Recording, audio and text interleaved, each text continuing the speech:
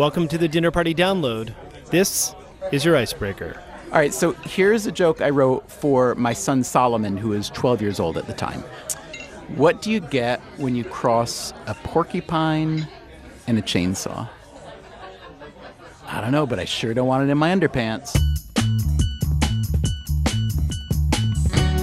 I'm Brendan Francis Newnham. I'm Rico Galliano, and from APM, American Public Media, this is the Dinner Party Download, the culture show that helps you win your week's dinner parties. You just got a sophisticated joke from Stephen Dubner, co-author of the Freakonomics books. That'll help break the ice. Especially at a 12-year-old's birthday party. In case you're attending a ton of those. Yep. Later in the show, Stephen offers etiquette advice, and we'll talk to musician Conor Oberst about his new album, Upside Down Mountain. Plus, actor Griffin Dunne discovers his mojo, and author Colson Whitehead deals.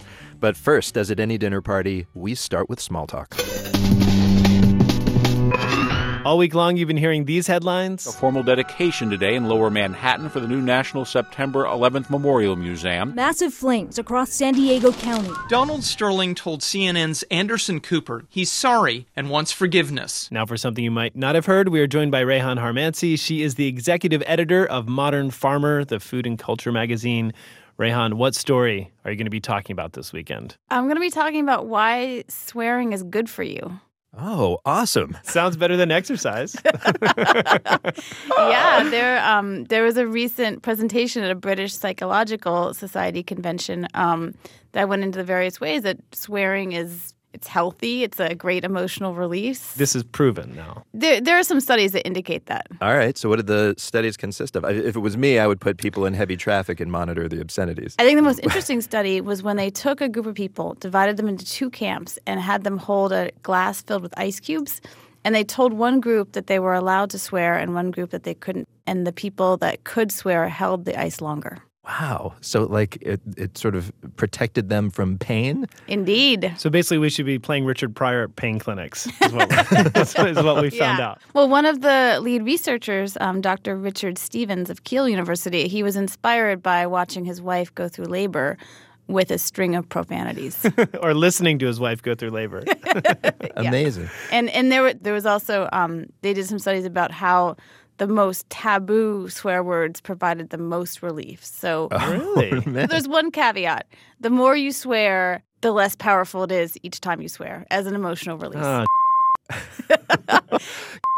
Rayhan, I want to swear all I want. You guys are bad at swearing. Rayhan Harmansi, thanks for the small talk. Yeah. And now, time for cocktails. This is the part of the show where we tell you a true tale from history, then have a bartender represent it in the form of a cocktail. It's like history is old faithful, erupting booze. What a popular attraction that would be. First, the history part. This past week, back in 1958, a patent was filed for an invention that changed clothes forever. Michelle Philippi tells the tale. Great ideas don't grow on trees, but sometimes they do grow on plants. Take, for example, the case of Mr. George de Mistral. He was a Swiss engineer, and one day in 1941, he went on a hunting trip through the Alps. When he got home, he noticed little burrs from a burdock plant stuck all over his clothes. Mistral looked at the burrs under a microscope and learned their secret. They were bristling with tiny hooks, perfect for latching onto anything that bristled with little tiny loops, like fabric or his dog's fur. Instantly, Mistral envisioned a product that mimicked this natural miracle. A two-piece fastener, one piece with hooks, one with loops, that'd stick together with just a little firm pressure. 10 years later, he'd invented this, quote, zipless zipper. He called it Velcro, a conflation of the words velvet and crochet. It was not an instant hit. Fashion designers thought Velcro looked, well, kind of janky. But when NASA started using it to help astronauts get into and out of bulky spacesuits, Velcro caught on. Soon it was on everything from ski wear to kids' shoes, and eventually Mistral was inducted into the Inventors Hall of Fame. Velcro's the most famous, but hardly the only, example of inventions inspired by nature.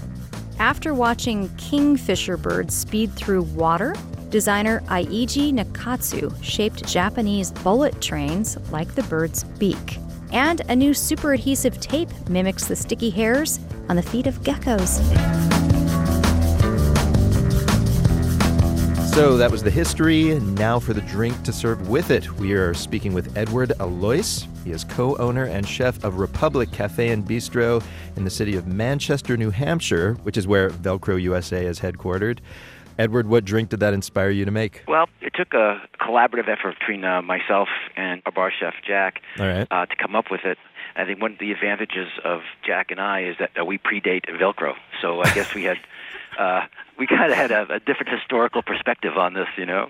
You both remember a time when things just fell apart. We actually tied our shoelaces, yeah. Oh, my God. Could you imagine that? Was that before the internet? I think it probably was. I think that was before Coca-Cola. I'm not really sure. Oh, my God. But, anyway, so what do you call this drink? It's called Astro Grass, A-S-T-R-O Grass. Why? Well, we're thinking about what Velcro is, the texture of it, kind of like AstroTurf. Oh, yeah. And it starts out with 1 ounce of Captain Morgan's rum. Okay. 3 ounces of freshly squeezed orange juice, 1/4 ounce of green chartreuse, and 1/4 ounce of Aperol. And I guess the green chartreuse is to evoke grass or Well, something? no, and the key is that once you add the green chartreuse and the Aperol, you're looking at a layered drink that immediately disappears, almost like when you connect your Velcro strap. Oh, so it starts off, it looks like layers, but then they start blending together. Then they start blending in. It's kind of like the two pieces of Velcro. And then you garnish with a sprig of frisé. You can dip that in the cocktail, and you take a sip, and you take a little bite of the bitter green. That's kind of cool. Also, the frisé has like little hook ends on it. Yes, it does. That's exactly right. By the way, so is Manchester kind of a Velcro town? Is Velcro Industries a big part of the community there? You know, it's a part of it. Velcro is just one of the many things that's going on down here. It's a big high-tech center. It's a health center. It's a banking center, finance. I was just imagining like a town where everything was just really firmly held in place. No, everything is not Velcro together, you know. But it'd be a great town to be in an earthquake in, I was hoping. Well, we're grounded in granite, so I guess we're okay. And so Brendan is a part Jew. I especially love the idea of dipping the bitter frisé in the cocktail because it's like Passover. Dipping parsley in salt water. If you substituted the rum with like Manischewitz, you have a whole Seder in a cup. It could be. Let's market that. All right, well, in the meantime, our drink recipes are 100% non-denominational, Nice. and folks can find them at dinnerpartydownload.org. And now the guest list, in which an interesting person lists some interesting things. And today our guest is writer Colson Whitehead. He was a Pulitzer Prize finalist, he won a MacArthur Genius Grant, and his books have touched on everything from American myth-making to zombie apocalypses. His new project is about a different sort of zombie, the poker obsessive. Here he is to tell us about it and his list. Howdy, I'm Colson Whitehead, and my new book is called The Noble Hustle, Poker, Beef, Jerky, and Death. It's kind of a eat, pray, love for depressed shut-ins. A couple years ago, I was hired by the magazine Grantland to write about sports, but I hate sports.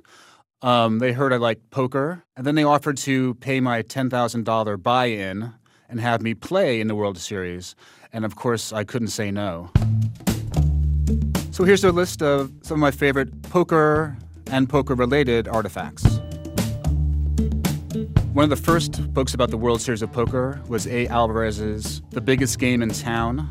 The New Yorker sent him to cover the 1981 World Series of Poker. It's a very colorful account of early 80s Vegas before it became very family-friendly and corporate, still very grungy.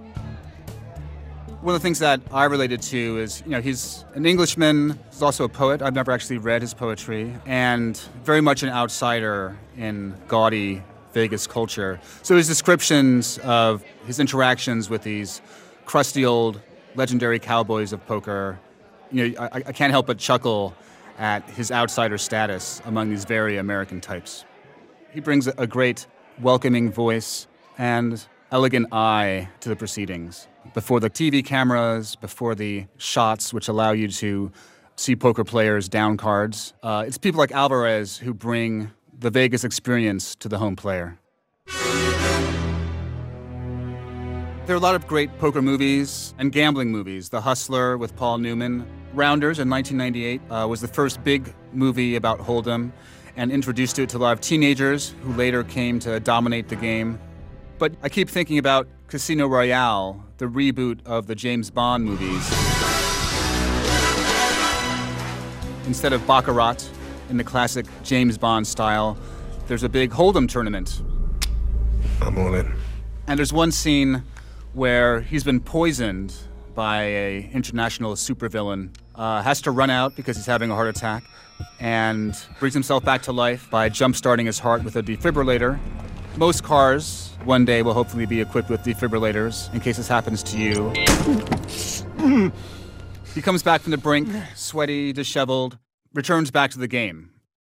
And in between hands at the World Series of Poker, when I was freaking out, trying not to have my hand shake, and trying to keep track of all the poker lore I had crammed in 6 weeks, it wasn't quite as dramatic as having a heart attack, but I certainly was sweating a lot.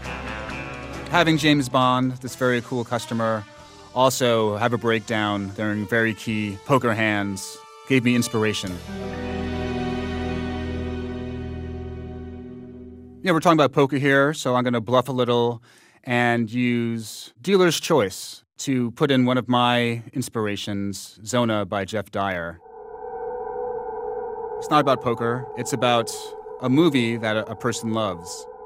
Jeff Dyer, he writes novels, books of essays. In this book, he's writing about the film Stalker by Tarkovsky, a very slow science fiction movie about a forbidden zone where strange things happen, and people are always organizing expeditions into this wasteland. He's very funny, and so humor becomes a way of translating this very sort of lugubrious is perhaps one word. Meditative is another film for folks who haven't seen it and perhaps aren't acquainted with late 1970s Russian science fiction cinema. In trying to figure out why I love poker, I was engaged in the same sort of dilemma. Poker is, from the outside, and actually sometimes from the inside, quite boring. Even the most aggressive players are only playing 4 out of every 10 hands. You're constantly biding your time, waiting for a chance to strike. So Jeff Dyer's book captures the high wire act that any writer's engaged in when they're taking a subculture and trying to bring it to an audience that's not familiar with it. It's a risk and a gamble. The guest list from Colson Whitehead. His new book is called The Noble Hustle, Poker, Beef Jerky, and Death. Almost a great packing list for a campout. All right, people, we are going to take a quick break. Coming up, musician Conor Oberst takes us to places high and low. First, take a guess at the flattest state. Hint, it's not Kansas. The answer when the Dinner Party Download continues. Welcome back to the Dinner Party Download, Public Radio's Arts and Leisure section. I'm Brendan Francis Newnham. I'm Rico Galliano. Later, author and Freakonomist Stephen Dubner answers your etiquette questions. And in a few minutes, writer and actress Annabelle Gurwitch reads from her best-selling book. But first, it's time to meet our guest of honor. Yes, and this week it's singer-songwriter Conor Oberst.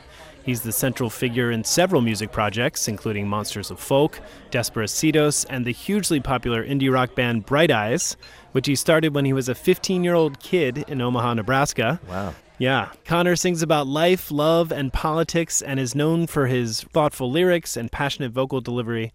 This week, he's releasing his 5th album under his own name. It's called Upside Down Mountain. And when we met, I started by asking, what is an upside down mountain? I guess just the idea of the human condition and how we're all maybe on our own little mountaintops. You know, the old saying of born alone and you die alone. Yeah. And might sound a bit morbid, but I think it's a good thing to come to terms with. And then there's also like this place in France. It's like a mountain, but the oldest rocks are on the top and the youngest rocks are on the bottom, which I like that. You said in an interview once that writing songs helped you clarify your thoughts. What did working on this album reveal to you? What did you learn? Well, I don't know if I learned much, but yeah, I think writing for me is that, you know, oftentimes I feel like I'm walking around with my head in the clouds a little bit or just have a somewhat scattered brain. So if I can write something down that can feel like truth and more importantly, like something I can like stand apart from and like look at and be like, yeah, that to me, that is truth.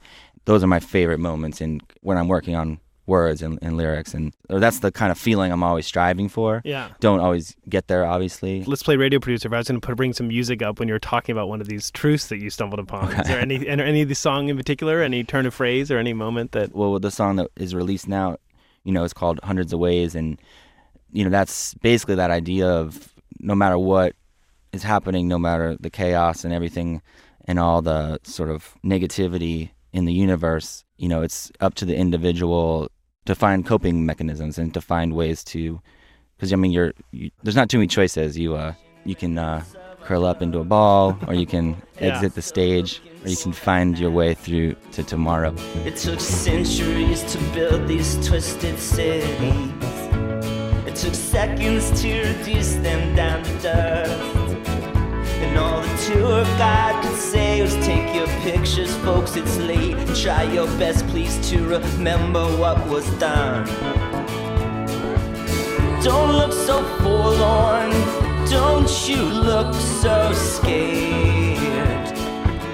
Don't get so upset, this world was never fair. But there are hundreds of ways to get through the day.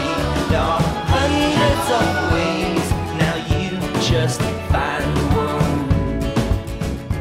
So that song has an almost optimistic chorus, although there are some cynical lines in it. But other parts of the record are much more somber. There's a song called Lonely at the Top. At one point you sing, I hope I'm forgotten when I die. There's a lot of melancholy on this album. Sure, I think there's absolutely a little bit of melancholy. I mean, I hope there's also some hopeful messages or moments. Life is suffering in a lot of ways, and there's a lot of horrible things in the world, but it's also kind of what you make of it. There is a lyric, something about, I no longer am worried about if I'm going to be bored. Mm-hmm. Is that an overriding feeling you have now? Do you feel like the sound and fury of youth, you've had enough of that? Yeah, and I just think, the times we live in, obviously it's just a never-ending distraction, and to constantly try to get away from yourself and this false connectiveness that is so much the ways of the world these days. And, I hate Twitter too. Yeah. All right, well, we have two standard questions we ask each of our guests, and the first one is, what question are you tired of being asked in interviews? Well, I would say one that comes up in some form or another is like essentially like, you've been making records, since you were 13, and you've kind of collected this loyal fan base that is often fanatical towards your work. Can you explain, what resonates with them about your work? Yeah. I mean, think about that for a second. It's like, what are your choices? Your choices are say a bunch of like flattering stuff about you, like wax poetic about how dope you are, Yeah. Or like throw your fans under the bus and be like, they're gullible. I've been taking their money for years, laughing all the way to the bank, or give probably the truthful answer, which is I have no idea. Yeah. And then an unsatisfied journalist. Yeah, exactly. I mean, obviously, I feel grateful for it, but I certainly can't explain it. I think I think longevity in the music business comes down mostly to luck. All right, well, our other question is, tell us something we don't know. And this can be something personal you haven't shared in an interview, or it could just be kind of an interesting fact. This is an interesting fact that I learned recently.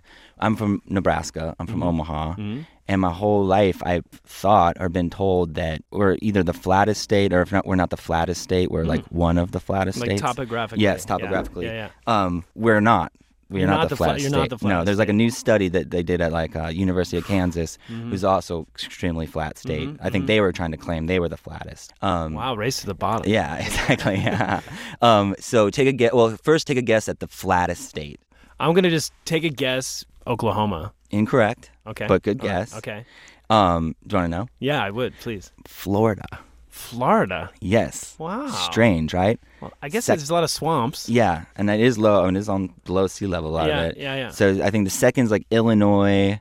The whole top five was confusing to me. Minnesota, which, I think of as kind of having a lot of things going on. Yeah. North Dakota, which I would have guessed North Dakota, actually. That's one. Yeah. And then I think the other one was like in the top five was like Louisiana or something like that. Wow. But a lot of swamps there. So I'm seeing water. Yeah. Right? A lot of lakes, land of great. Oh, yeah. Interesting. And then Nebraska is 19th. Now, does it make you proud? Confused? It's like a relief, you know? Yeah. Do you feel like that's part of the reason you made an album about a mountain, because as a Nebraskan, you feel a little insecure about your state's... Maybe so. I want to redefine our idea of mountains, you know, to make us all in the Midwest feel a little better. True love, it hides like city stars. Nothing to gaze upon or contemplate how near or far. If it comes quite unannounced. A momentary glance lit up by sun or moon, by bonfire or ambulance. Then how the circumstances change. Zigzagging Towards the Light, a song from Conor Oberst's new album Upside Down Mountain. And Rico, I checked, and it's true. Florida is the lowest state. All right. I also found out the most mountainous state. Do you want to take a guess? I will say Colorado or West Virginia. It is West Virginia. Nice. All right. Wow. I'm a genius. I guessed Colorado. I don't think a lot of people would have said West Virginia, but well, I do. I have to admit that I lived there for a few years. Oh, I see. Which is why I knew. This could explain your low boiling point.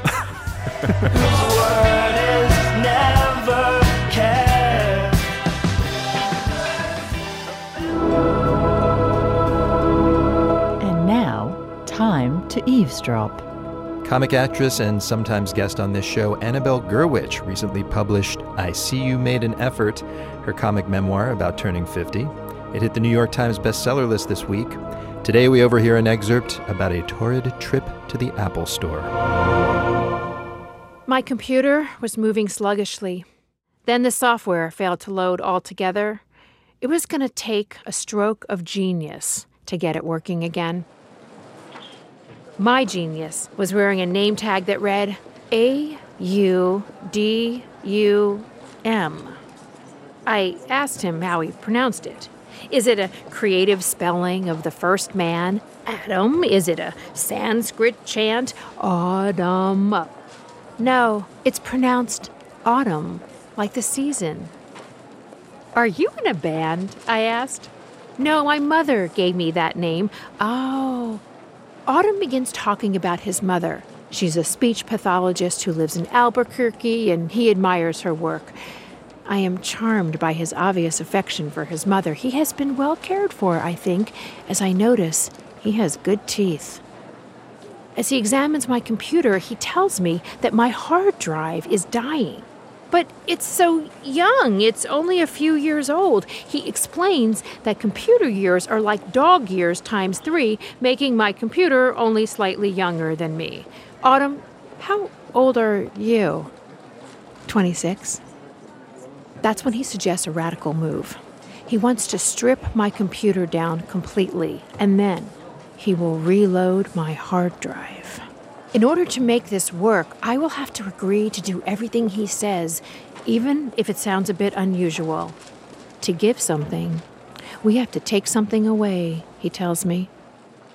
Is he quoting the Bible or a sacred Steve Jobsian aphorism? I have no idea, but he had me at reload. I have fallen in love with Autumn Genius. His affection for his mother, coupled with my being totally dependent on whomever can repair what has become my most essential appendage, has endeared him to me. His hair might be a little greasy, but the teeth are good. The teeth are good, I assure myself. Dear God, I just want one night of genius sex before I hit the half-century mark. But where would we do it? My house? No. We have kid artwork hanging everywhere, and it just seems wrong that we would sneak by the watercolor rendering of a dinosaur pooping as we head into the bedroom.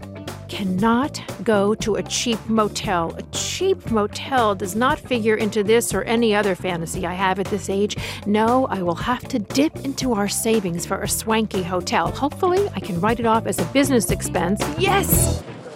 You're good to go. Yes, I whisper. Yes?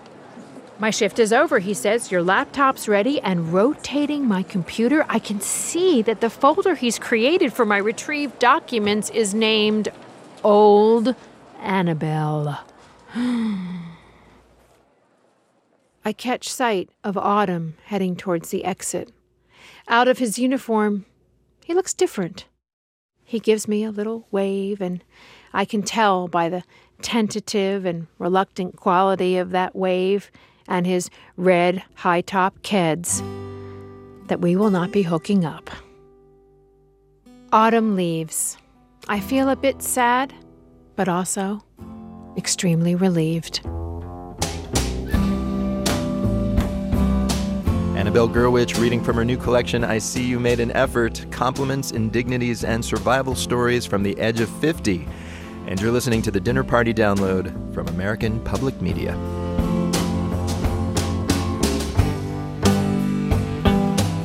And now it's time for the main course, where we talk about the best part of any dinner party, the food. So, Brendan, there's been huge interest lately in what are called ancient grains. I'm All sure right. you've been reading about And we're this. not talking about the wheat thin crumbs in the creases of my couch, are we? No, thank God. They are pretty ancient. I'm talking about alternatives to standard corn, wheat, etc. Okay. Often they are higher in fiber. Many are gluten-free. Quinoa is a popular example. Oh, I've heard of that. Maybe too much. But an up-and-comer is called teff. And there's a new company called Love Grain that is selling a teff-based pancake mix. It actually just won them an Agricultural Innovation Prize, in fact. So this week I asked co-founders Aleem Ahmed and Caroline Malden to tell me about teff. So teff is an ancient grain from Ethiopia that's been grown there for over 5,000 years. It's the tiniest grain in the world. It has a subtle nutty flavor. It's grown by over 6 million farming households in Ethiopia. I wanted to ask you about the tiniest grain thing. First of all, who is going around measuring all grains? That sounds like a really bad part-time job. I think it's seed scientists. Okay, I would hope so. whose job is to do that. By tiny, how tiny are we talking? I mean, lesser than even, say, couscous or something? So tiny that it would actually fall through a sifter. So really, Yeah. really fine. Right. Does its size give it any special properties? Yes, it does. You'll notice that it's high in fiber, and that's because it's the tiniest grain in the world. The ratio of the outside of the grain to the inside is the highest ratio. Okay, and on the outside is kind of where the fiber lives on a grain. Yeah. And there's a lot of outside to this grain, so it has a lot of fiber. Exactly, right? All right. Teff actually, it's actually got 50% more protein, 5 times the fiber, and 25 times more calcium than brown rice. Well, why are we only now starting to talk about that in this country then? It's really because folks haven't connected the dots. So Ethiopia has sort of been off the international food scene for a while, and it was a country that used to be closed off to the world, but is now growing and is vibrant. And Sure, Ethiopian coffee, of course, very popular. Right, delicious. Absolutely. And actually, most Americans who have eaten Ethiopian food will know teff as the basis for injera, which is sort of the spongy flatbread that Ethiopian food is served on. Sure, and it's also used often to scoop up the kind of pasty food. Indeed. Eating with your hands, my favorite way. Now, that's interesting that you bring that up because that flatbread, when I've eaten at Ethiopian restaurants, is kind of sour. It has a tang to it. Is that typical of anything made with teff? It's not, actually. The sourness is coming from the fermentation that, a typical sourdough bread would also go through. The teff itself has kind of, as Aleem mentioned, a sort of subtle nutty flavor and really can lend itself to savory goods or to sweet goods. So part of the goal of your company is to import teff from Ethiopia to sort of help the Ethiopian farmers. But how much teff is grown in the United States right now? There are a couple folks growing it in the U.S. When it was grown first, it was primarily grown for the straw and for the grass as cattle feed and not really for the grain. I would say the primary teff that's used for food products is coming from Idaho. A little bit is being imported right now. But that would be mostly just for the Ethiopian diaspora. Most of the imports that we have today are going to places like D.C. where there's a large amount of Ethiopians. I see. They want the real stuff from back home. Yeah, exactly. Here's the thing, though. If it becomes very popular, is there a risk that maybe by popularizing this, we're actually going to make it more expensive or cut down on supply? Well, so it's a great question, but we're actually getting out ahead of a projected surplus in Ethiopia of teff. When I used to work on agriculture projects in Ethiopia, we had found new ways of planting the grain that we were projecting teff surpluses down the line. So from the same plot of land, we were expecting twice as much teff. And if there was excess teff in the country, the prices would begin to start dropping, which could actually end up hurting the farmers at the end of the day. And so by finding export markets for this teff, we're actually going to create a floor so that the price can't drop below a certain level for the farmers. Okay. I am going to try some of this stuff. Our intrepid associate producer Jackson Musker, along with our digital assistant Brittany Martin, cooked up a batch of pancakes with this mix that you have made of teff. They look like any other pancakes, maybe more like buckwheat pancakes. They have a darker sheen to them, I guess. I'm going to try some plain. Jackson also provided some maple syrup. I should note that it's not real maple syrup. I feel like we haven't trained you well, Jackson. Oh my gosh, sacrilegious. This is the corn syrup-based stuff. So I'm going to try some of this. Here we go. Exciting. Oh, it's really good. Oh, wonderful. It's really good. Is there sugar in this recipe? There's coconut sugar in our dry mix. So it is actually sweeter than the typical pancake that I get, which actually needs a lot of syrup to give it some punch. Exactly. Can you use this for basically anything that requires some sort of flour, corn flour, wheat flour, whatever? Could you make tortillas out of this? So muffins, scones, banana bread, the mix as it exists today can actually be used for any of those things. We are now in the process of developing a more general baking mix that, as you say, can be made into sort of tortillas, crackers, etc. All right. Fiber-rich tacos. But it'll also keep you full longer, too. That's one of the other benefits of fiber. Are you telling me that these pancakes could be diet food? You got it. Could you make donuts out of this stuff? I mean, why not? Holy God. Everything's different now.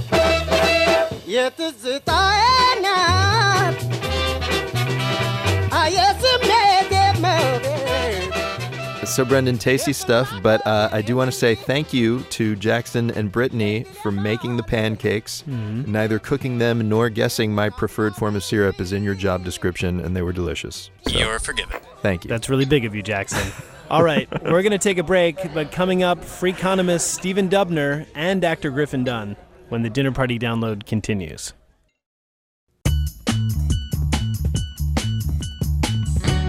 Welcome back to the Dinner Party Download, the show that gives you an edge in your weekend conversations. I'm Brendan Francis Newnham. I'm Rico Galliano. In a few minutes, we chat with actor Griffin Dunne about his new movie, The Discoverers, and about his beloved aunt.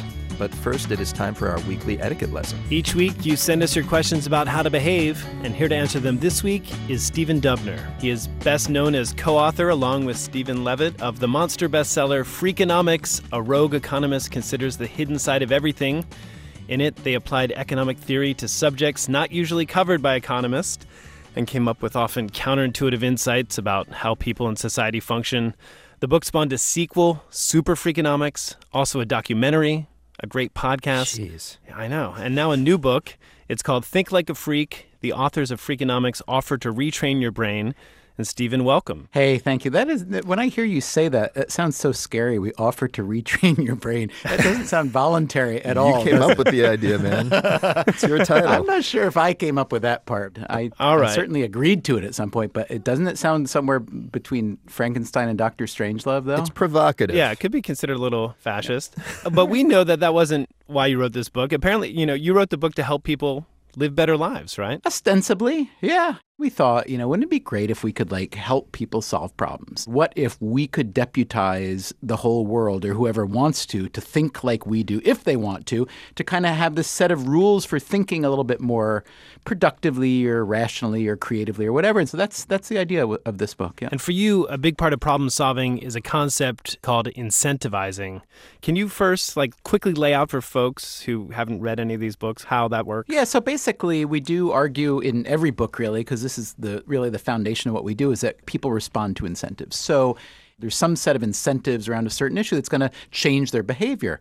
And when you say incentives, a lot of people think money, financial incentives, but there are other incentives that really, really, really change behavior for good or bad. Dessert is a big one. The amuse-bouche has made men do things they never thought they would do. And so we have some examples in the new book how, there will be a topic like, how do you get people to consume less electricity?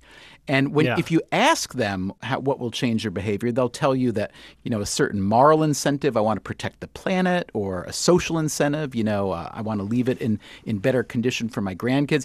That's what we say. But this experiment showed that the only incentive that really worked was what we call the herd mentality incentive. In other words, if you tell people that everybody else is, let's say, using fans instead of air conditioning, that's going to get them to do it, as opposed to say, did you know how many fewer tons of carbon dioxide you can put into the atmosphere and so on. And that feels true, but it's also, in a way, it's kind of an unromantic view of humanity that you necessarily have to believe in there, you know? Yeah, so I think the natural response is to say, oh, man, that stinks. The human animal is so flawed, and why can't we all do things that are good because they're good? My good behavior helps everybody. But my view is not to judge that and to condemn it. My view is that's useful information. And so if I really want to help the world, I should put away my moral compass, at least temporarily. When you're trying to really figure out a problem, I should find a solution that is not one that everybody should do because it's the right thing. I should find a solution that everybody will do because they want to do it. All right. Well, we're going to ask you to take your moral compass out right now, though, if you can still find it. Yeah. You mean actually use it? Utilize that thing. Dust it off. That's right. Or order one on Amazon and have it delivered by drone to you. By drone. Because we have a group of questions our listeners sent in, and you can use your moral compass or you can use incentives, whatever. We won't judge you. There you go. So are you ready for this? Never been more ready for anything in my life. Wow, that's All right. a little frightening. This first question comes from Lauren in Oakland, California. And Lauren writes, my husband and I have a couple local restaurants that we frequent, frequent enough that all the regular staff recognize us. The other day I saw an online deal, something like a Groupon, for one of our regular restaurants. Is it bad form to buy and use an online deal at a restaurant you frequent? Oh, that's a great question. I love that. So here's what I would do. And I'm not saying this is based on either a good moral compass or a good reckoning of incentives. I would bring my coupon in there. I would let them bring me the bill with the discount, where it's 50%. And then you know what I would do? I would just tip the double hard. or triple I like or this. whatever, tip super hard so that they actually get more of it. Because then this is what you're solving what's called the principal agent problem. So the people who are bummed, meaning the waiters, you're making a point to them, I'm going to pay more to you, and this is a one-time thing and I don't want it to hurt you. That's a great answer. Absolutely. And that's kind of what you do if you get comped anything, for free Exactly. at a restaurant. You're kind of supposed to tip as though you paid for it. In other words, that was an incredibly unoriginal answer, and you're right. Now that in retrospect, I realize. Yeah, but you used that whole principal agent thing, and that was really impressed. That was dazzling. So. I dressed it up, yeah. Now we know why we do that thing. That's fantastic. All right, here's something from Johan in Norway. Oh, I'm going to Norway soon for the first time. I'm so excited. We'll hook you up with Johan. Dude's cool. I'd appreciate that. He says, when commuting using public transportation, I think we all look forward to spending 20 minutes with a book, a podcast, newspaper, or whatnot. So when you run into a neighbor or an acquaintance on a train and they make extended small talk, I feel like they're breaching this unspoken contract. But sometimes it seems like they feel forced into starting a conversation, and we both actually feel awkward. How do I navigate this? Do they not have headphones in Norway? Because that is what headphones are. That's a good headphones point. are the universal symbol of Leave me alone. I may love you, but I am in my world right now. And, look, here, I'll tell you something. I think that nonverbal facial communication is really underused. I really like communicating with people without saying anything, like an eye, a brow raise, a smile. I love to smile at people. I hate having to make the small talk. It's like you run into the same people over and over and over again. Hey, how you doing? Pretty good. How are you doing? Lie, lie, lie. It's a series of lies, right?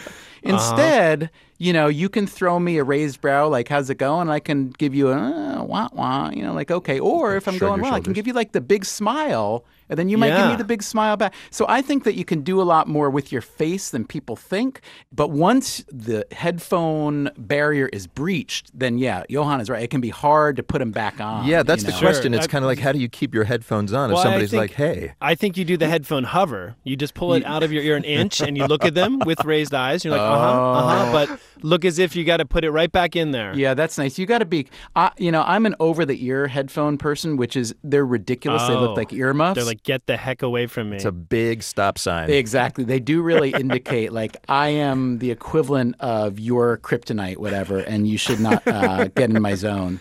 Yeah. All right. So I didn't realize Norwegians had small talk problems. I was going to say it's possible that Johan has a lower threshold for idle chit-chat. So maybe his small talk is just like, is this seat taken? He's like, why are you talking so long? Oh, my God. This conversation is endless. I know. Thanks, Johan. I think you just lost your Norway listenership. I hate to tell you. I know. I think we just we picked up the Don Rickles audience, though, so that's good. That's good. But, Stephen, alas, we are out of time. Thanks for having me. Thank you so much for being here. That was fun. Thank you so much, Stephen. That was really fun. That was way more fun than the average thing.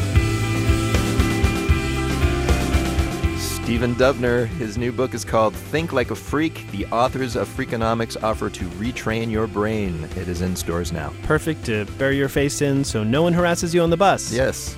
Ideal, in fact. Yeah. And folks, if you want to retrain the brains of your friends and family regarding matters of etiquette, we are here to help.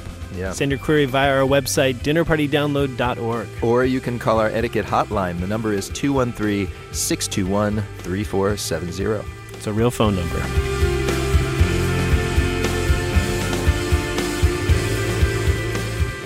You probably know who Griffin Dunne is, even if his name doesn't ring a bell. He was the leading man in some beloved 80s films, including American Werewolf in London, Who's That Girl, the one with Madonna, and Martin Scorsese's After Hours. And since then, he's acted in dozens of movies and TV shows, while also directing and producing feature films. But it's been a little while since he's carried a movie. In the new indie comedy The Discoverers, he gets to do just that. He plays Lewis Birch, a beset-upon history professor who takes his teenage children on a cross-country road trip to save his career, but it's derailed by his father, a new widow who can't be left alone and yet insists on participating in a yearly reenactment of the Lewis and Clark expedition. It's an odd little comedy about family dysfunction. Griffin, what did you think when you first met your character, Lewis Birch, on the page? I was struck by how sort of prescient it felt to my life. You know, the guy I play is an academic who's had his ups and downs in both his career and his personal life, and was kind of entering a new stage in his life. He wasn't sure where it was going to go. It was sort of filled with hope and then disappointment in a blink of an eye. And, you know, having been acting and directing and producing for like 30 years, you know, not every one of those 30 years is going to be incredible. Yeah. So I understood that and certainly had my share of love life disappointments and, you know, and I'm a father. So I mean, I have a lot of life to draw from. Yeah.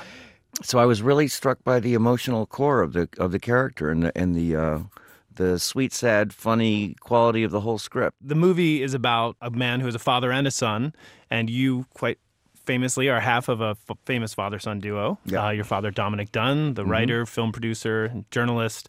And one of my favorite parts of The Discoverers is your character's relationship with his daughter. It's such a wonderful depiction of a relationship between two strong characters. I was wondering if you drew upon your experience as a son. Well, no, I actually could draw on my experience as a father with my own daughter, who's also now just starting out as an actress. Hannah, right? Hannah, yeah.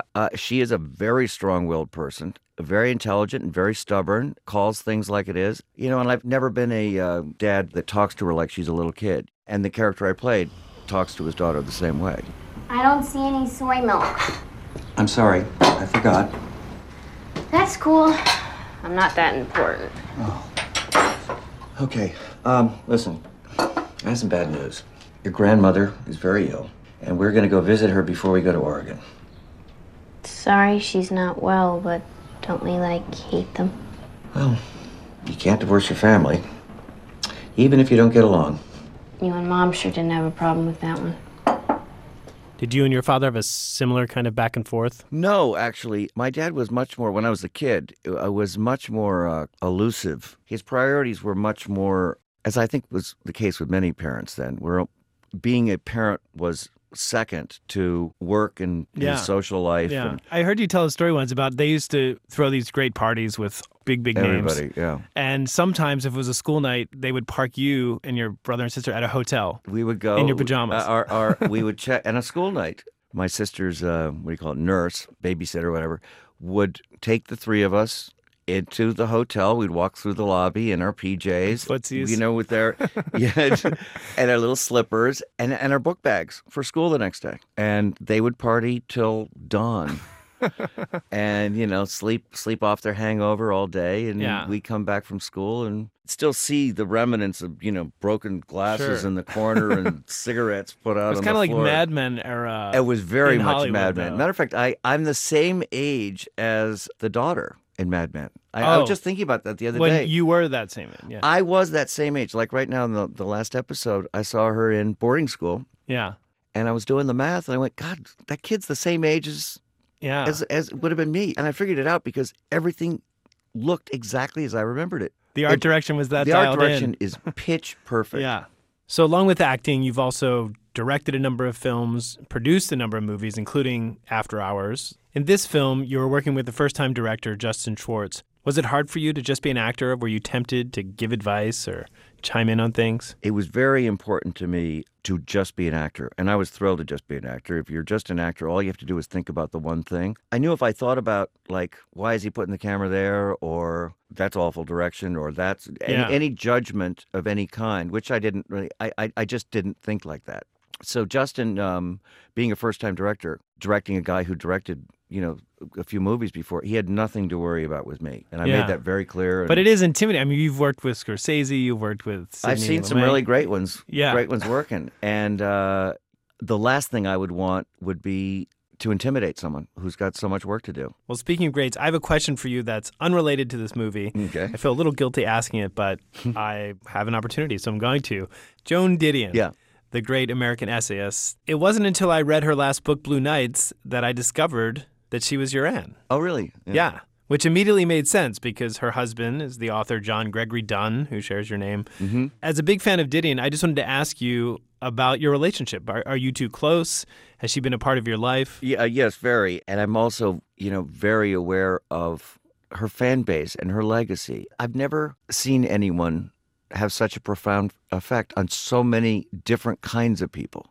Like some people say they moved to New York because they read Goodbye to All That. Sure. But so many people say I became a writer because I read Slouching. Since she was so personal about her own observations, sure, they would look inward at their own lives and kind of decide what kind of person they wanted to be. And your father produced the film version of one of her novels, Play It As It Lays. I remember when that book came out, it was like that was just when I was starting to get really excited about books, and kind of overcoming my own reading issues. You had dyslexia, right? I had dyslexia, yeah. But I found I didn't have dyslexia if I was reading something I really loved. Funny that. Interesting. Did you learn that was after my boarding excuse. school? Yeah, that was my excuse for everything. That's the only reason I failed that course. That's right. You weren't interesting enough. That's my dyslexia. And so when the movie was shooting, I was also a PA on the set. Oh, wow. It was my first PA job where I remember they have a thing called a hot set. That's what you're going to be shooting on, and where everything is supposed to stay just where it is. And the director, Frank Perry, asked me to get him a coffee. It was my first thing. He goes, all right, kid, your first job is get me a coffee. I like it black and all of this and another thing. And bring me a little Danish. And I couldn't find the craft service. So I went and I made coffee right there at the set. Yeah, and on the set. On the set. And they came. The prop person came and went, who screwed up on the set? Where did everything go? Yep. And I made him instant coffee. Double screw up. Double screw up. And he took one sip and he threw it against a wall.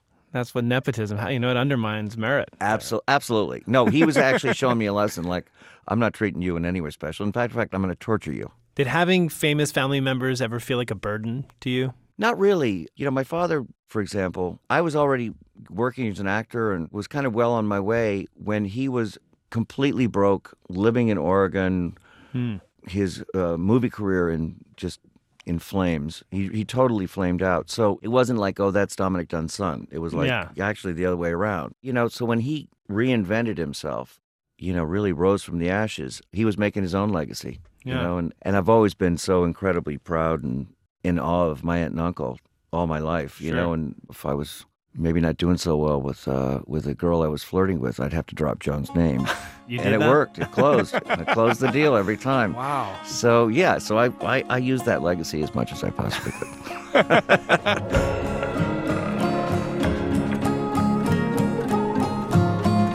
Griffin Dunne, his new movie The Discoverers, opens in limited release this weekend.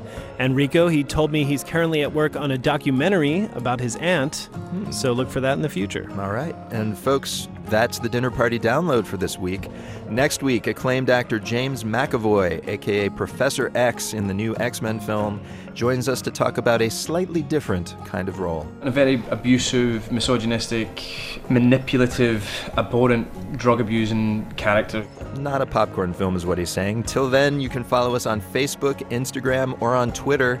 Our handle is DinnerPartyDNLD. Jackson Musker is the associate producer of the Dinner Party Download. Brittany Martin does all things digital. I'm told they both make fine pancakes. They do. Our interns are James Delahousie and Esther Mania. Bill Lance was our engineer this time around, and Peter Clowney is our executive producer. Thanks for listening. Bon appetit.